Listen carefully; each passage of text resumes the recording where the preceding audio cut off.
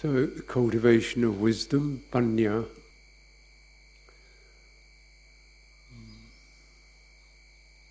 Wisdom is a natural feature of the mind. It may be even misleading to call it wisdom because it sounds so high and lofty.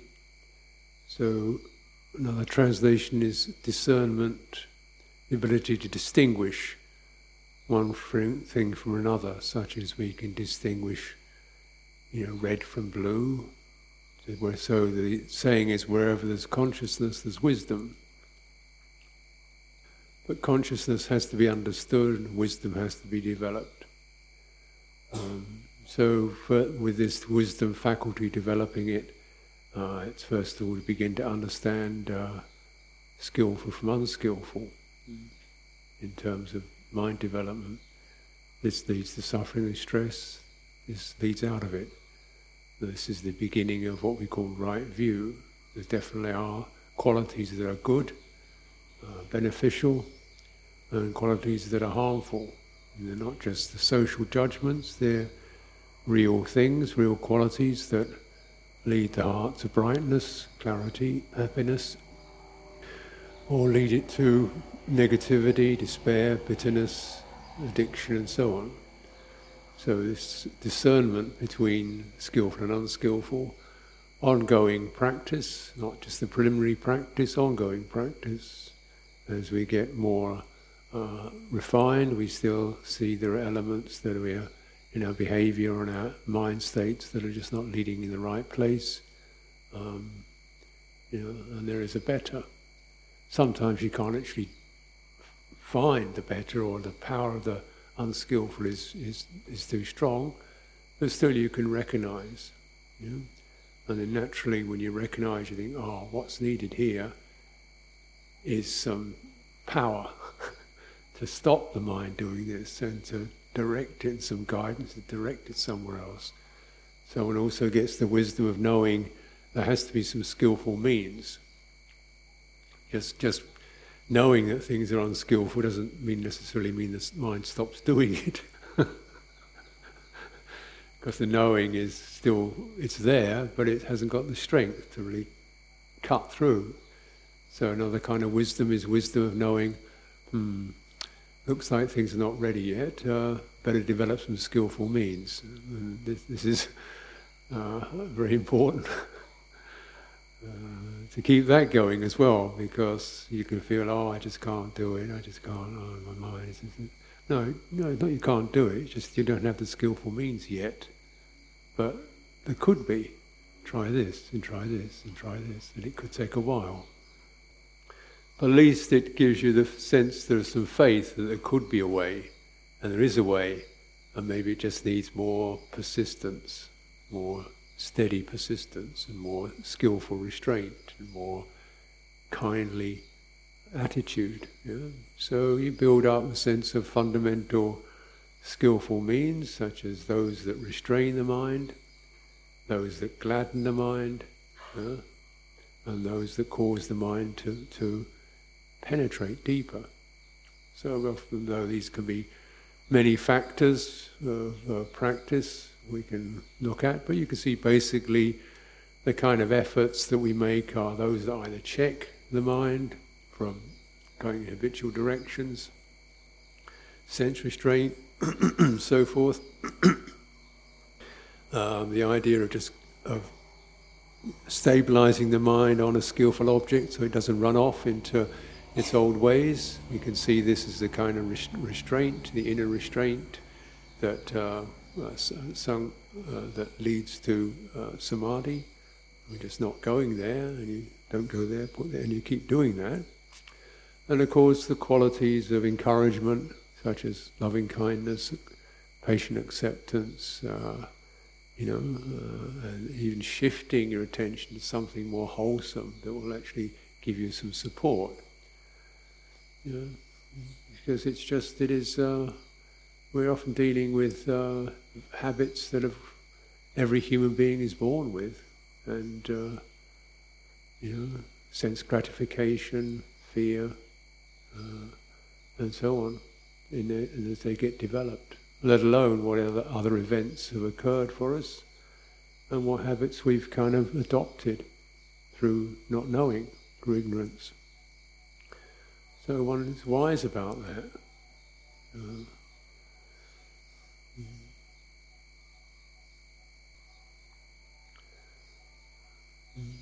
So we look at Ditti, you get Sammasankappa, which means really right approach, right attitude.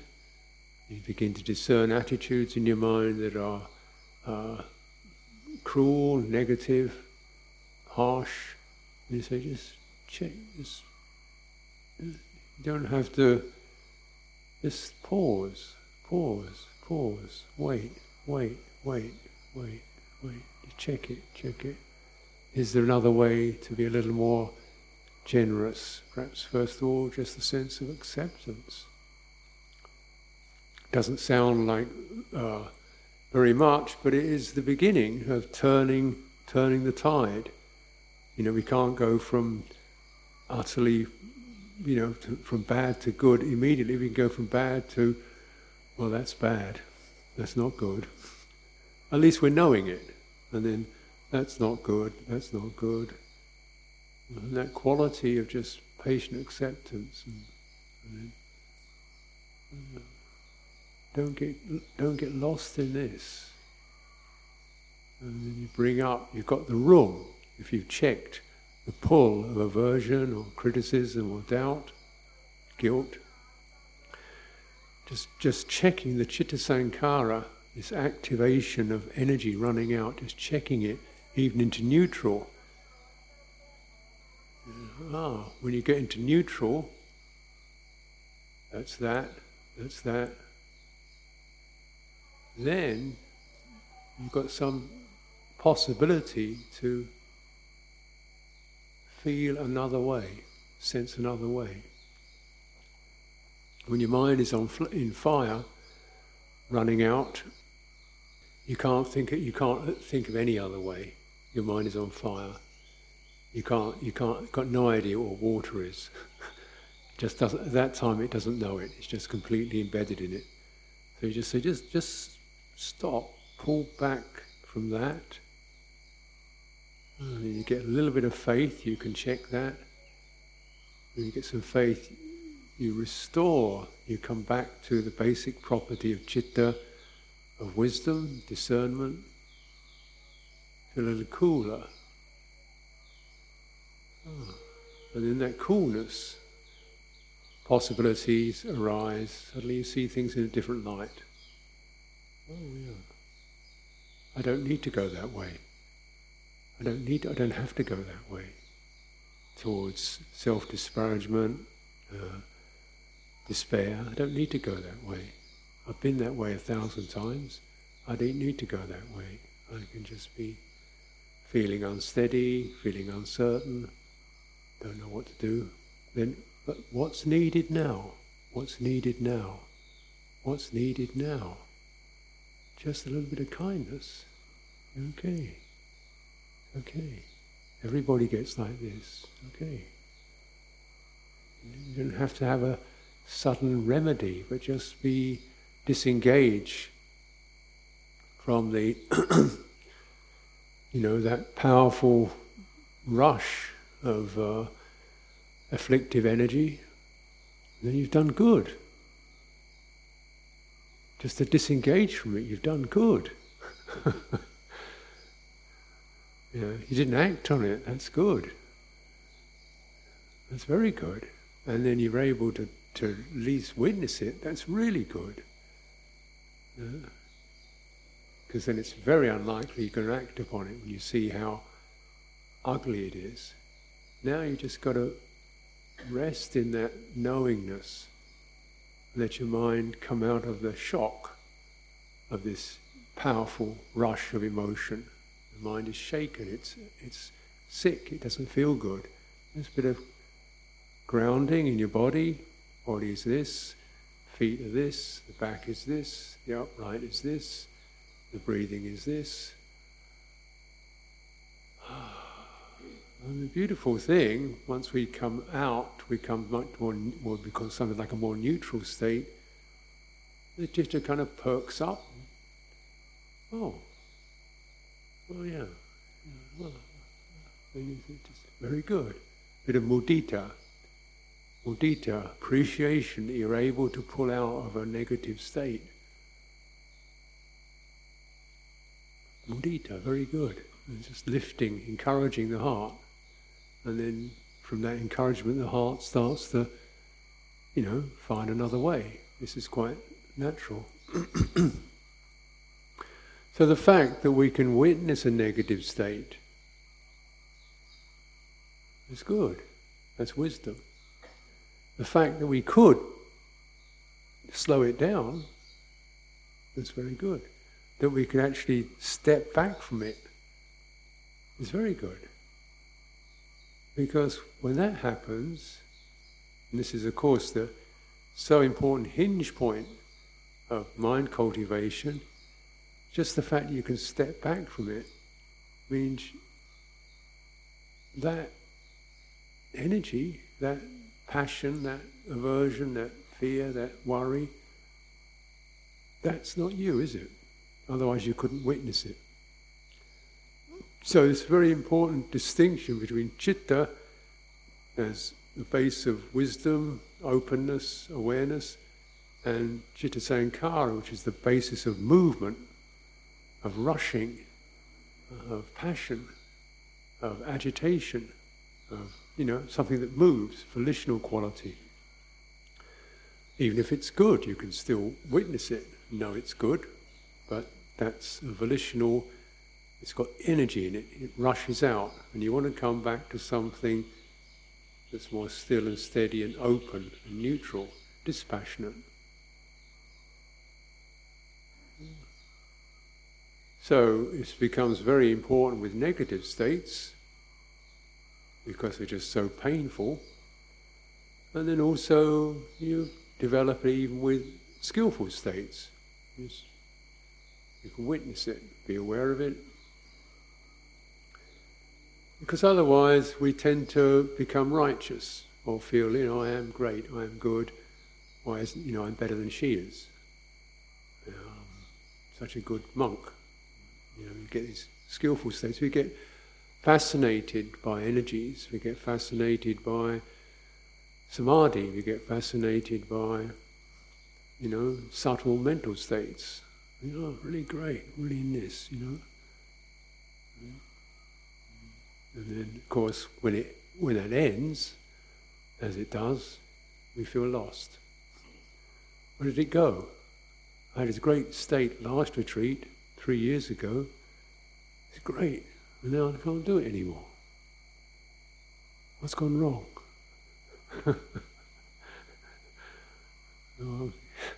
Because you grasped it.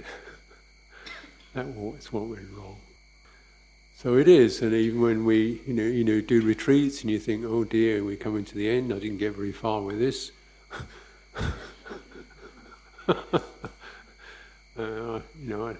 What can I take with me going back to the crazy world? Well, take your wisdom with you. Wisdom is just the ability to know that's that. Check, pause, witness it, accept the presence of it. Don't get lost in it, accept the presence of it, and then pause, wait, relax, discharge that. And then inquire. What's important now? Inquire. What's important now? So you pull out of a feeling of anger or despair towards yourself or towards others, and come to this state, it's really bad. Wow, this is terrible. Just stop. Everybody gets this. Stop. It's just the disease, not a self. And so it's like the patient comes up and he's come out of the car crash of life. It's all battered and bruised, reeling around, can't find his feet. Oh, what a mess. No, you got out of the car crash, congratulations. Oh, I feel terrible. Yeah, you feel terrible, but just take a few breaths. Oh, I feel horrible. All this pain, bruises, cuts, wounds, horrible. Yes, it's like that. Take your time. You'll heal. Just get out of that car crash and get your feet on the ground. It's a healing system.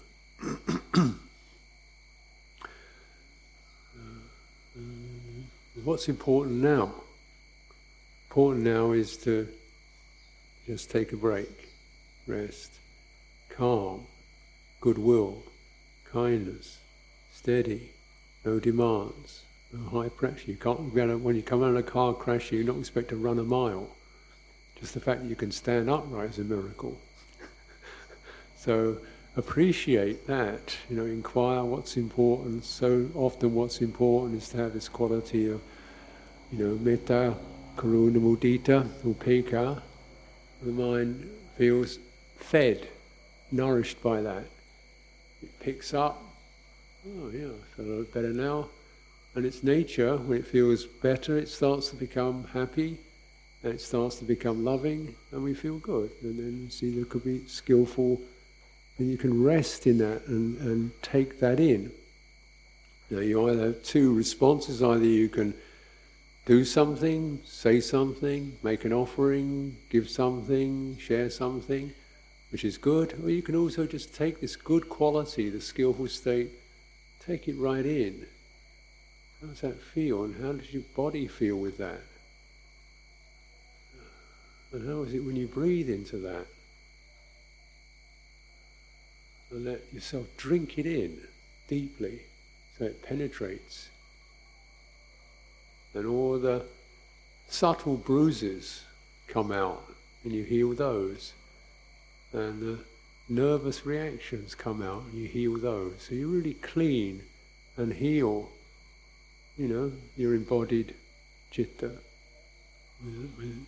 This is what samadhi is about. Well, one thing it's about. But it also means we have to be willing to really penetrate. And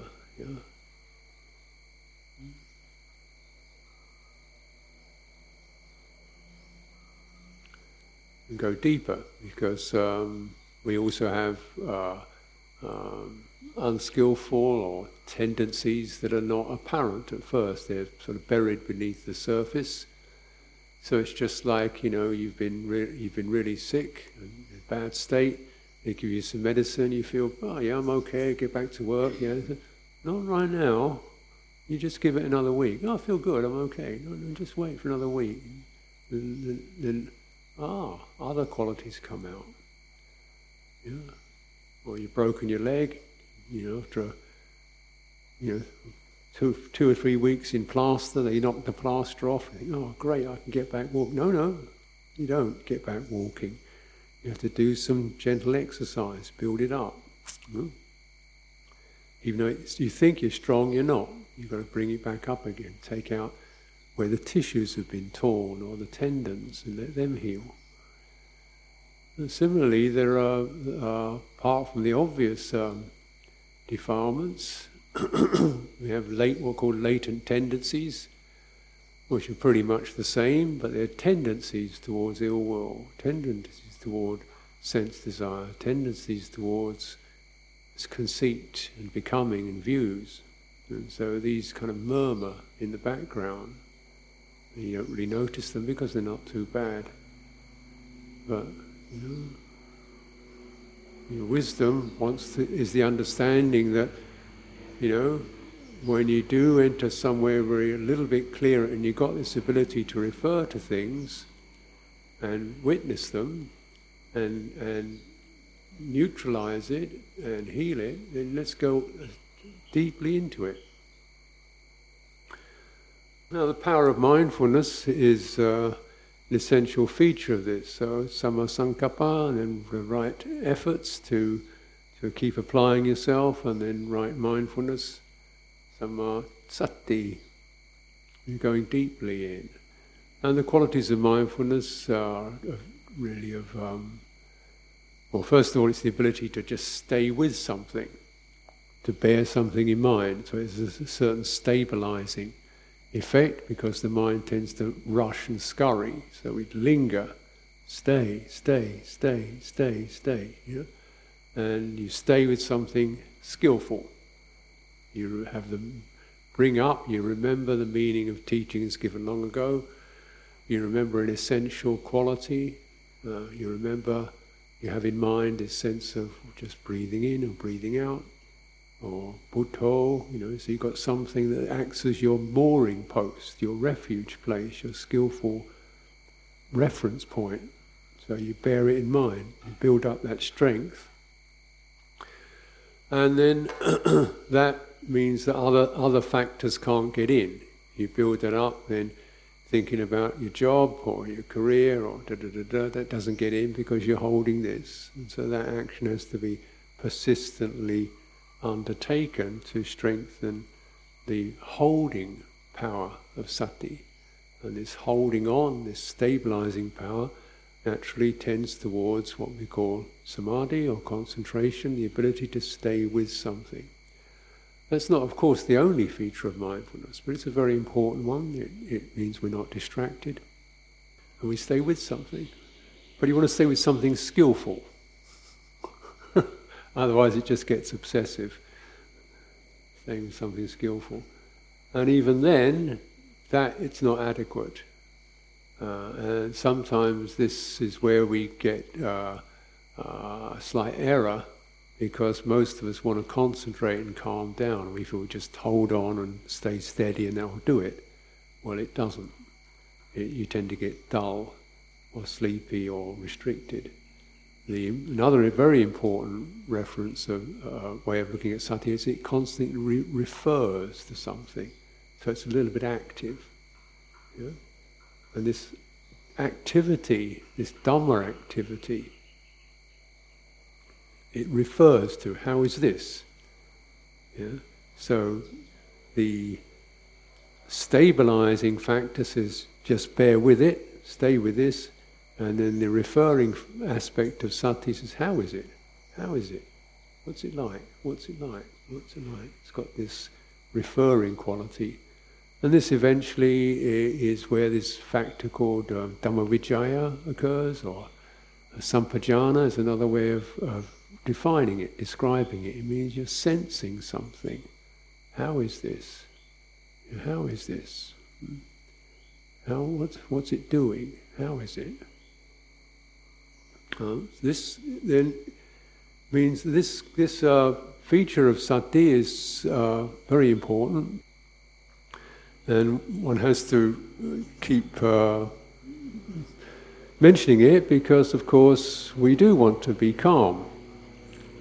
And we'd like to be nice and stable and steady and just be able to just get into a nice, steady, stable state and then cruise.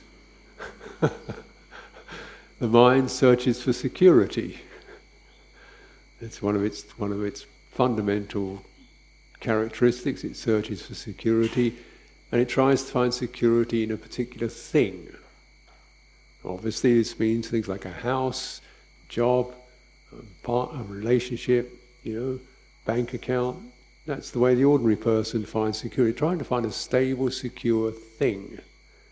And this habit, of course, it doesn't quite work because, as we know, the house breaks down, the partner we have disagreements with, or they leave us, or this, But we still search for where it is. Maybe in meditation I could find a stable, secure thing where I could just sit there and get there and feel good. Yeah, that's what I want. I want to go to one of those retreats where you can get it, And maybe I nearly got it, but next one I'll get it. This stable, secure state that other people seem to have. They sit upright, looking stable and secure. I want to be like that. Yeah, then I feel happy. Give me.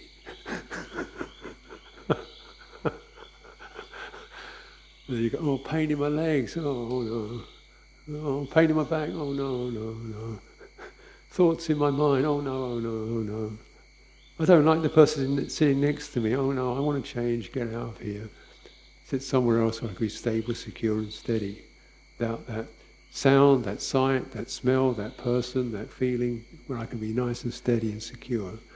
So you run around in circles trying to find this place, and eventually you might realize there isn't one.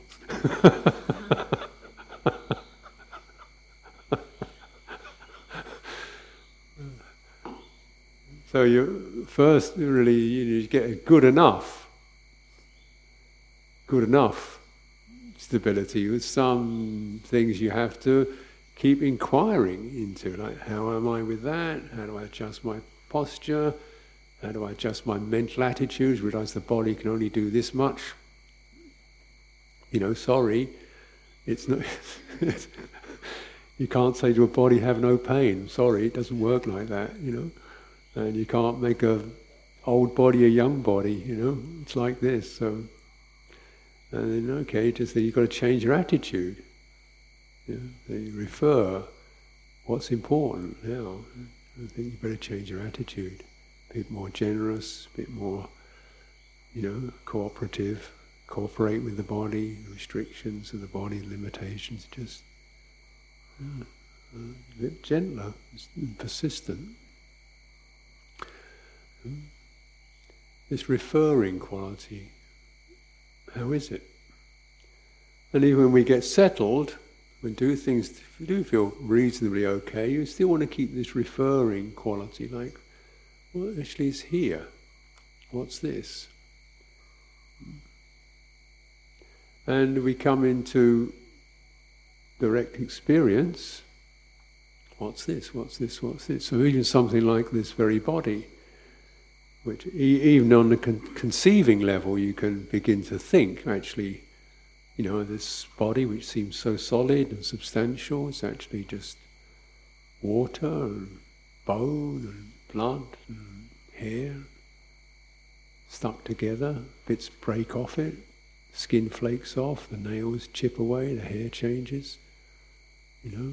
What kind of solid thing is this? Is it a thing at all? It's a stuck together of a number of things. It's an intestine, and then there's a liver, there's a leg bone. It's got a skin bag around it, makes it look like it's a single thing, but actually it's many things.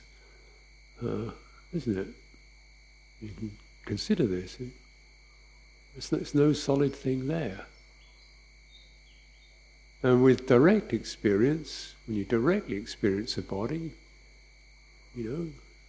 a body in the body, as a body, the way the body experiences it, there's a quality of texture of something solid, or reasonably solid, different degrees of it. There's a degree of warmth or coolness, that's part of it.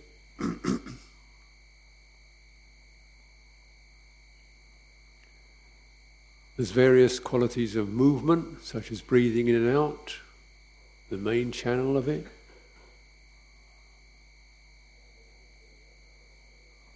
And it's sensitive. It's like water. You touch it, it shimmers, and everything is connected to everything else. This is the water. So these are the elements: earth, fire, air, water. Right?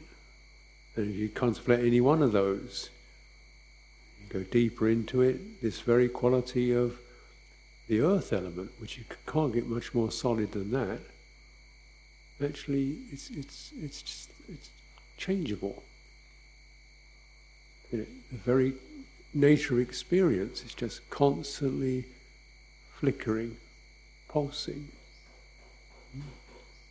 Rather like the lights on a television screen. It just, if you look at it closely, it's always got a slight throb to it. Now, this is called insight. When you go right up to direct experience and you realize that there's no such thing as a thing.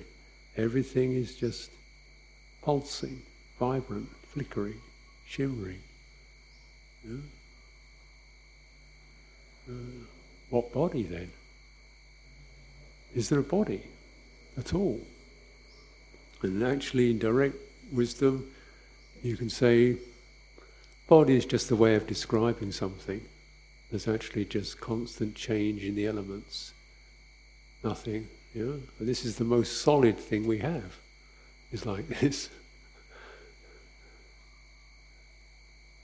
And that's neither good nor bad, it's just true.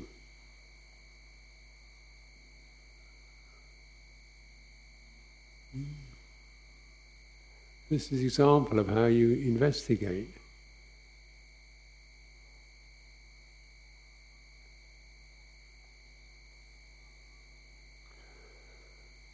But there is something more solid than the body, and it's called ignorance.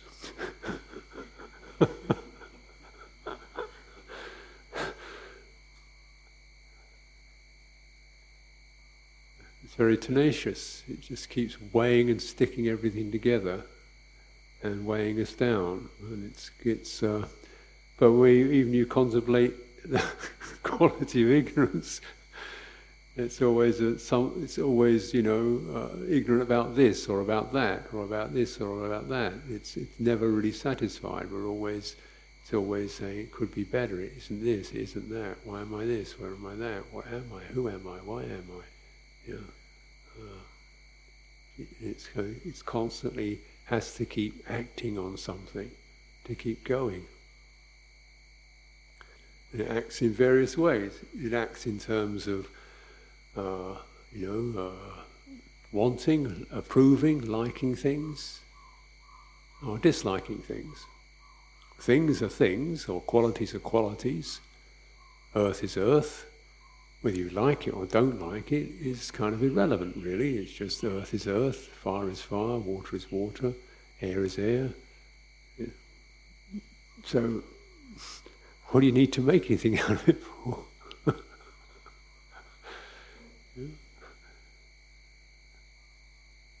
It's like this. Then with that, the mind is very cool. It's just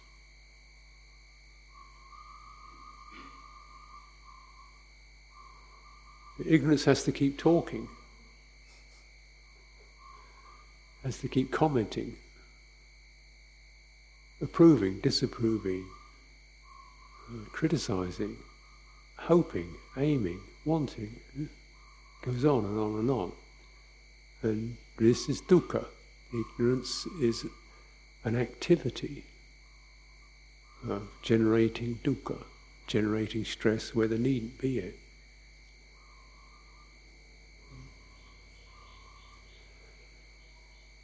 So you see these tendencies, and the tendencies, the way it comes up, tendency to believe in one's thoughts, because they always promise they'll take us to certainty.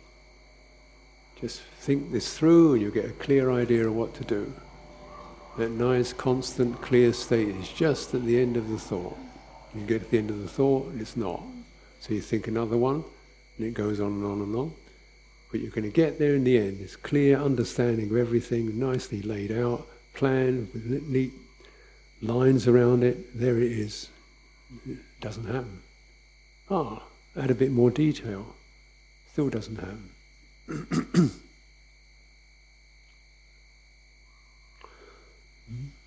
And there's a longing for that.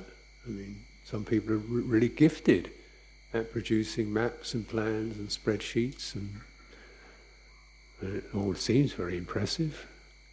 Wow, it's so clear. But it actually doesn't happen.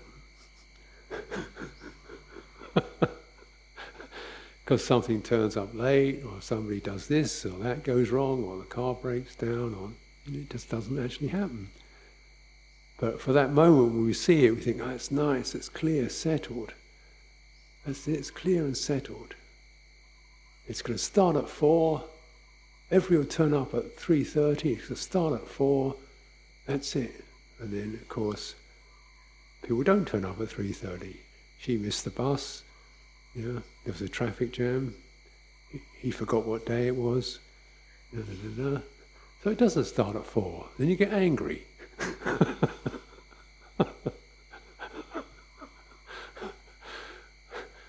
And you start to criticize people. Why are they so stupid? Why are they so lazy? Why can't they get it together? Why can't they be as good as I am? It's got it all clear.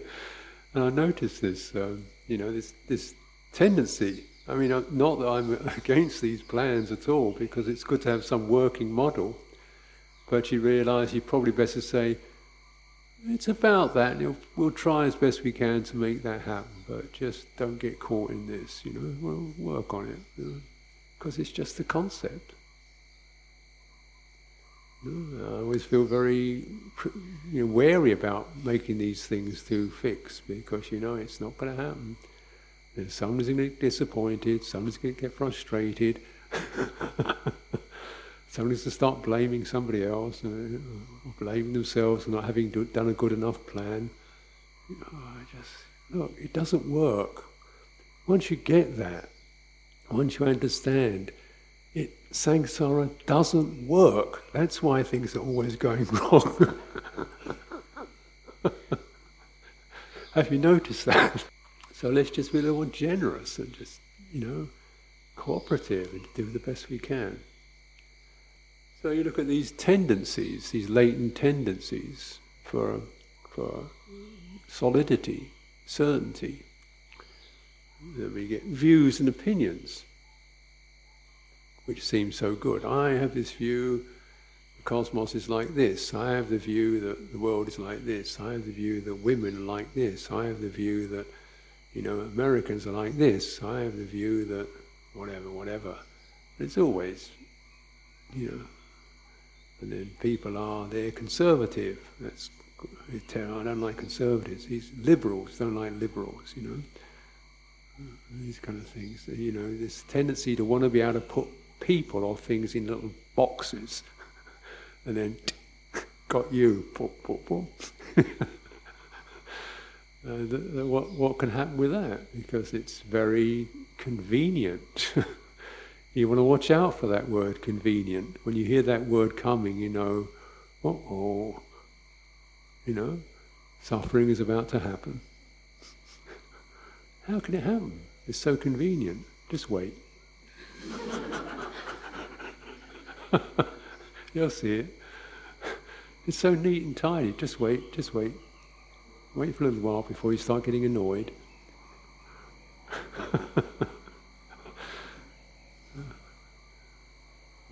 The latent tendencies, they seem okay, and they sweep in, and then you find yourself in suffering again.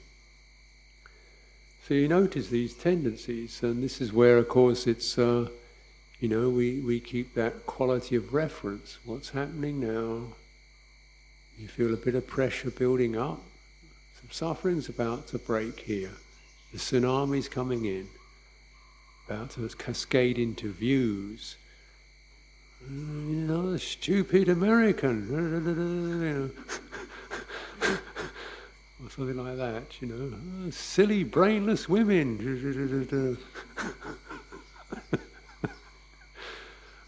something like that, Oh dear. So you want to really explore when you get these tendencies, particularly about yourself. You dumb idiot. The things we can call ourselves. You dumb, lazy idiot, you never get it together.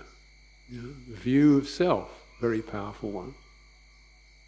We want to nail ourselves down. If you can't nail yourself down as perfect, which it gets to be pretty impossible, then you nail yourself down as imperfect. You think, that's good enough, I'll just call myself imperfect, that's finished. But it's not enough, because once you got to the imperfect, then you get into the details. You start to, the ignorance starts to give all the details of exactly what's wrong with you. You're control freak, you're paranoid, you're ungrateful, you're lazy, you're mean-minded, bad karma, this kind of really good, strong picture of yourself. Now I got it. So this tendency to views and opinions and conceit. So you want to watch out for these things whenever anything comes up like that. Solid. You get a clear definition. Be careful. Nothing solid. Except, what's nearly solid is the power of ignorance. So we have to keep our sati careful. You notice that tendency, check it, investigate. And of course, we investigate the mind at any level, the mind's opinions, the mind's views of self, views of other. This is a very rich area. This is quite easy, you can see yourself and other people. So this big one you can refer to. Well, there she is. What do you think about her then? Oh, she's fine. Wait a minute. Well, she does wriggle a lot. She wriggles a lot. Yeah. She wriggles a lot. She's a wriggler. Let's just dwell upon that. She wriggles a lot, she's a wriggler. She can't, obviously she's too weak to bear any physical discomfort, or totally distracted. Hopeless, useless meditator. She's a wriggling, hopeless, useless, distracted meditator. And she's annoying me. I came here to be quiet and still. I'd have to sit next to somebody who's wriggling all the time. Bad, probably sending out negative energies. That's a little bit harsh, isn't it? So you sort of build it up till you get it really nice and strong, and then you think, wow, that's where that one was going. Let's just pause on that one. And then you've begun to see it. You kind of, like there's the exercise we do in Qigong is sometimes deliberately and progressively generating tension. And then releasing it. So deliberately generating tension, just by sustaining a posture, and then gradually releasing it. So the energy of release.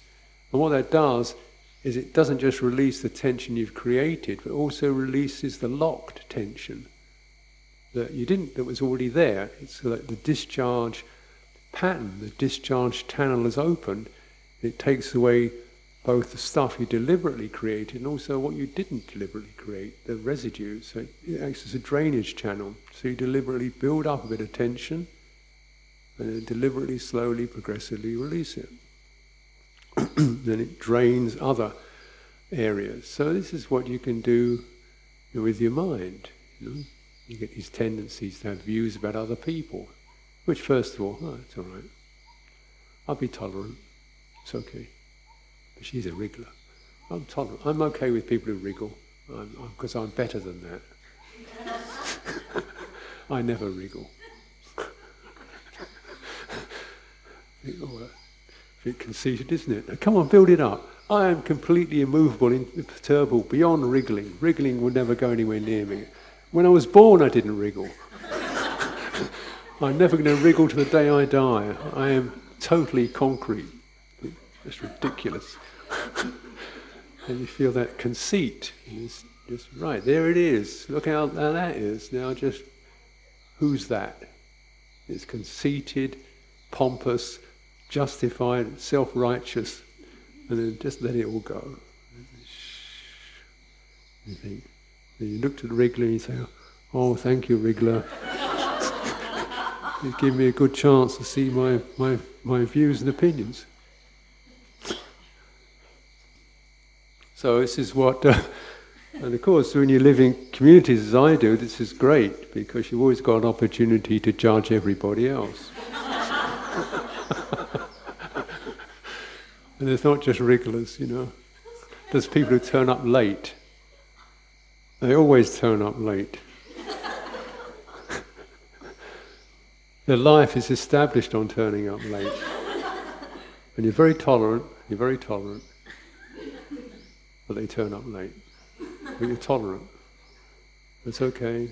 Then you start saying, he will bear the results of his actions, so you start becoming righteous. I'm beyond this, but he has to experience the results of those actions, turning up late. You feel a little bit puffed up, until one day you turn up late. You didn't have the alarm clock on, or something went wrong. Oh dear, turned up late too. And then of course as you get this tendency, comparing yourself with others. Someone likes to think, well, I'm just the kind of, middle of the road, average, balanced, moderate, normal kind of person. That's who I am, normal, middle of the road, balanced, sensible, fairly decent person, like that. And you live in a community and you find you're not. And you think, well, why don't he shave his face? It's terrible. He's a monk. Disgraceful. His robes are sloppy. It's disgraceful. It's sloppy. Disgraceful. His speech is bad. It's not as good as I am. It's terrible. We're taught, look, it says here in the Vinaya, you're destroying the faith of the lay people. This isn't right. You start to, not like me. I'm always, I'm always clear, clean, good. Not like me, scruffy. Scruffy, lazy. Scruffy, lazy, careless, no mindfulness whatsoever. And he's a monk. That's it, disgraceful. Scruffy, lazy, heedless. He's a monk. Disgraceful. And people like me are upholding the Sangha. We're upholding this whole monastery is dependent on me and my virtue. And scruffy, lazy, useless, mindless people like that. And I'm bringing all the good faith and generosity and to be wasted on scruffy, useless, mindless people like that.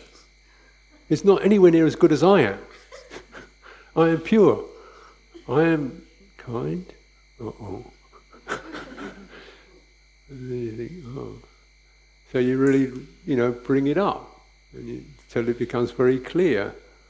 It's no longer buried. You bring it right up, you exaggerate it, it becomes very clear. You think, why do I have to do that? You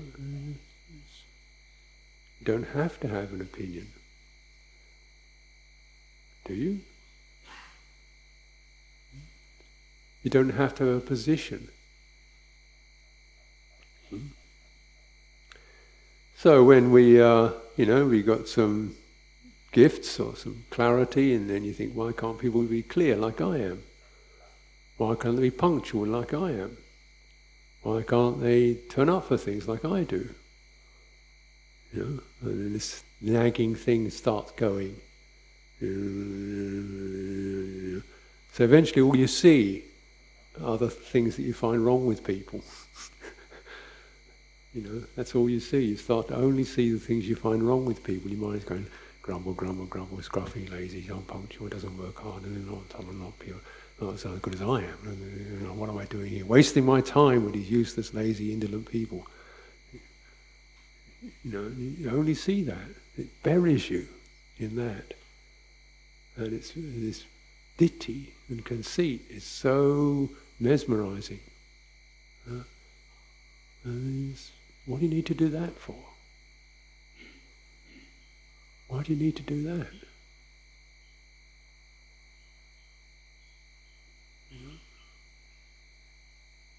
Why don't you just leave it alone and, stabilize your heart? Why do you need to create people out of what are just sights and sounds and impressions? Why do you need to create absolutes out of what are conventional, conventional arrangements?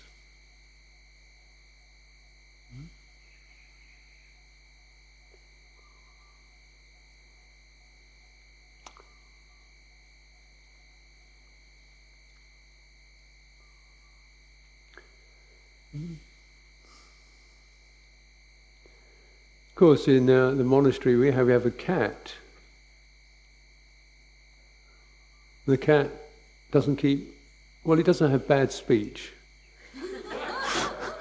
But otherwise it doesn't keep any precepts. It doesn't drink alcohol, but it's very bad on the first precept. kills little birds, mice, cat. Everybody loves it. It just lies around, doesn't do a single chore.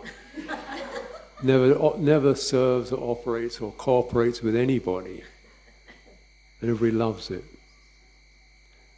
Sits in a little basket next to a radiator keeping warm. While the rest of us have to go out in the cold and sweep leaves. And everybody loves it. It's a cat, you know. And then you go into the office and so people being busy. Cat walks in. Immediately everybody's attention goes to the cat. And then you try and do some work, the cat sits, whatever you're working on, the cat decides it wants to sit on it. You have to take the cat off, because it needs to sit on your diary or your spreadsheet or something. The cat. Everybody oh, cat, kitty. You know? You think, how come the cat got such an easy life? And I'm...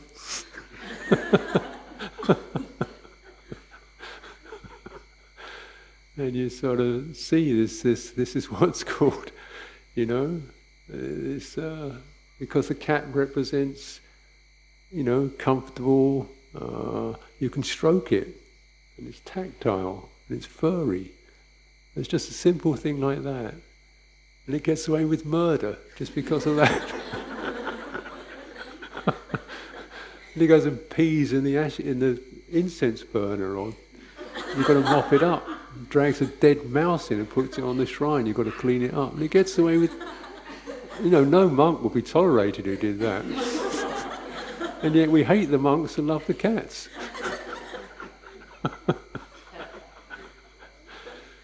This is how crazy ignorance is, you know.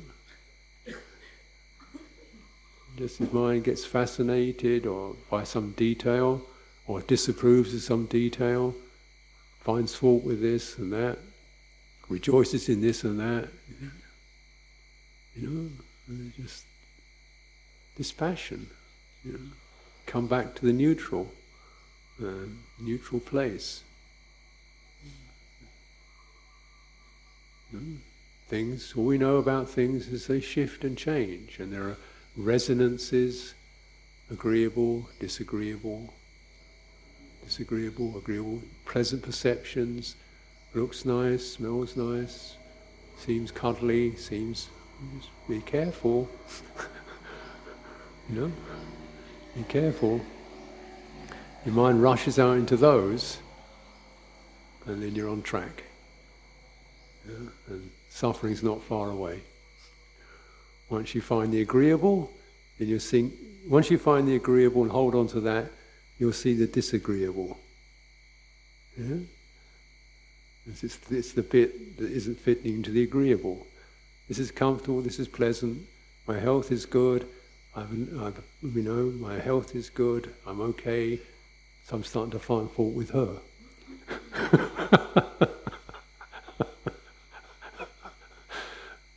Yeah? You know, my body doesn't hurt anymore, feels really good, feels comfortable, and I start to find fault with my memories, thoughts. Yeah? Once you find the agreeable, then you can start finding the disagreeable. So the agreeable itself is something to be cautious with. So there it is, it's agreeable, don't let it take over your mind. There's a disagreeable, don't let it take over your mind. Withdraw. Notice, agreeable, disagreeable, that which we feel praise for, that which we feel isn't worthy, withdraw, careful. Careful. This is wisdom. To know that.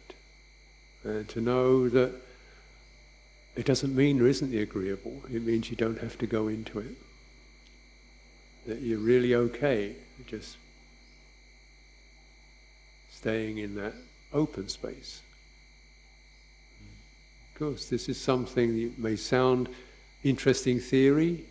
Most of us have to spend a bit of time practicing and witnessing the results of, you know, how convincing the disagreeable perception can be. He's lazy, he's stupid, they didn't do that, she's a wriggler, she's late, he doesn't... Very convincing, but you realise how active ignorance has to get to keep it going. And that's often the thing to notice. Just why does it have to get so active? Because it can only stay there if it keeps getting more and more active. You try and find some calm ignorance, and it gets very active. What happens if you just release the activity? Perception fades. Mind isn't engaging. The sankhara is being deactivated. The activity of the citta is being turned down. And then we return to pure citta, knowing, awareness, open, steady.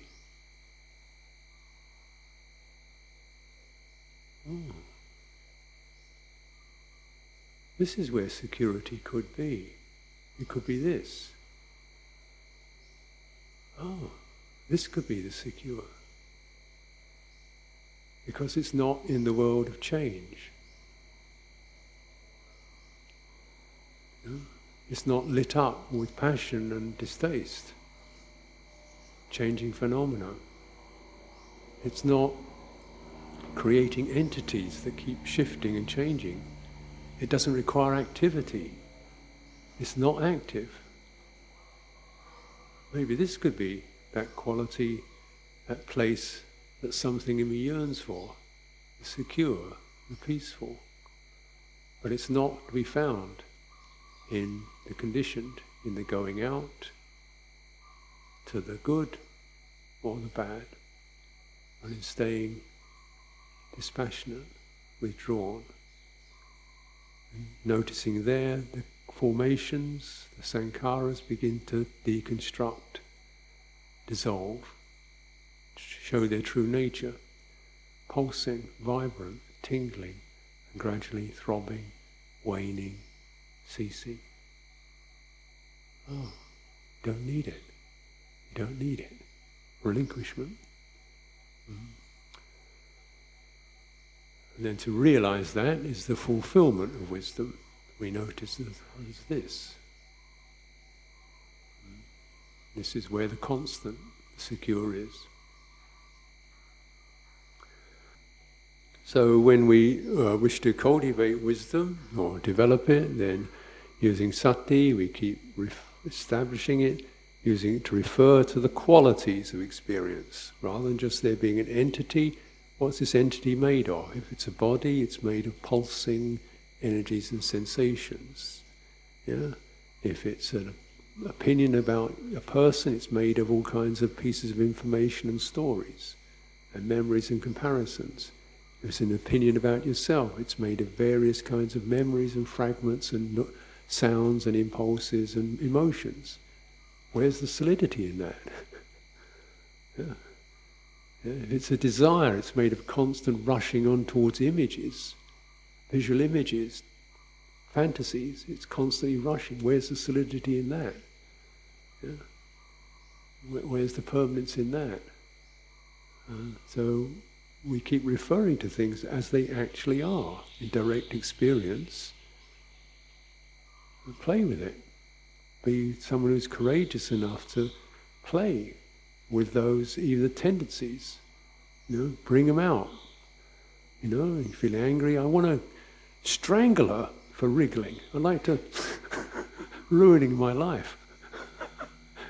I think that's a little bit extreme, isn't it? Then you can see that and who am I talking about? I'm just talking about what? I'm talking about disturbance. Not a person at all. And the disturbance is happening here, not there. Why don't I just relax? Withdraw.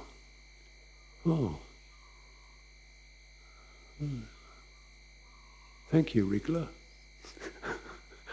Letting me see that and then relaxing. This is what was disturbed, not her. But this.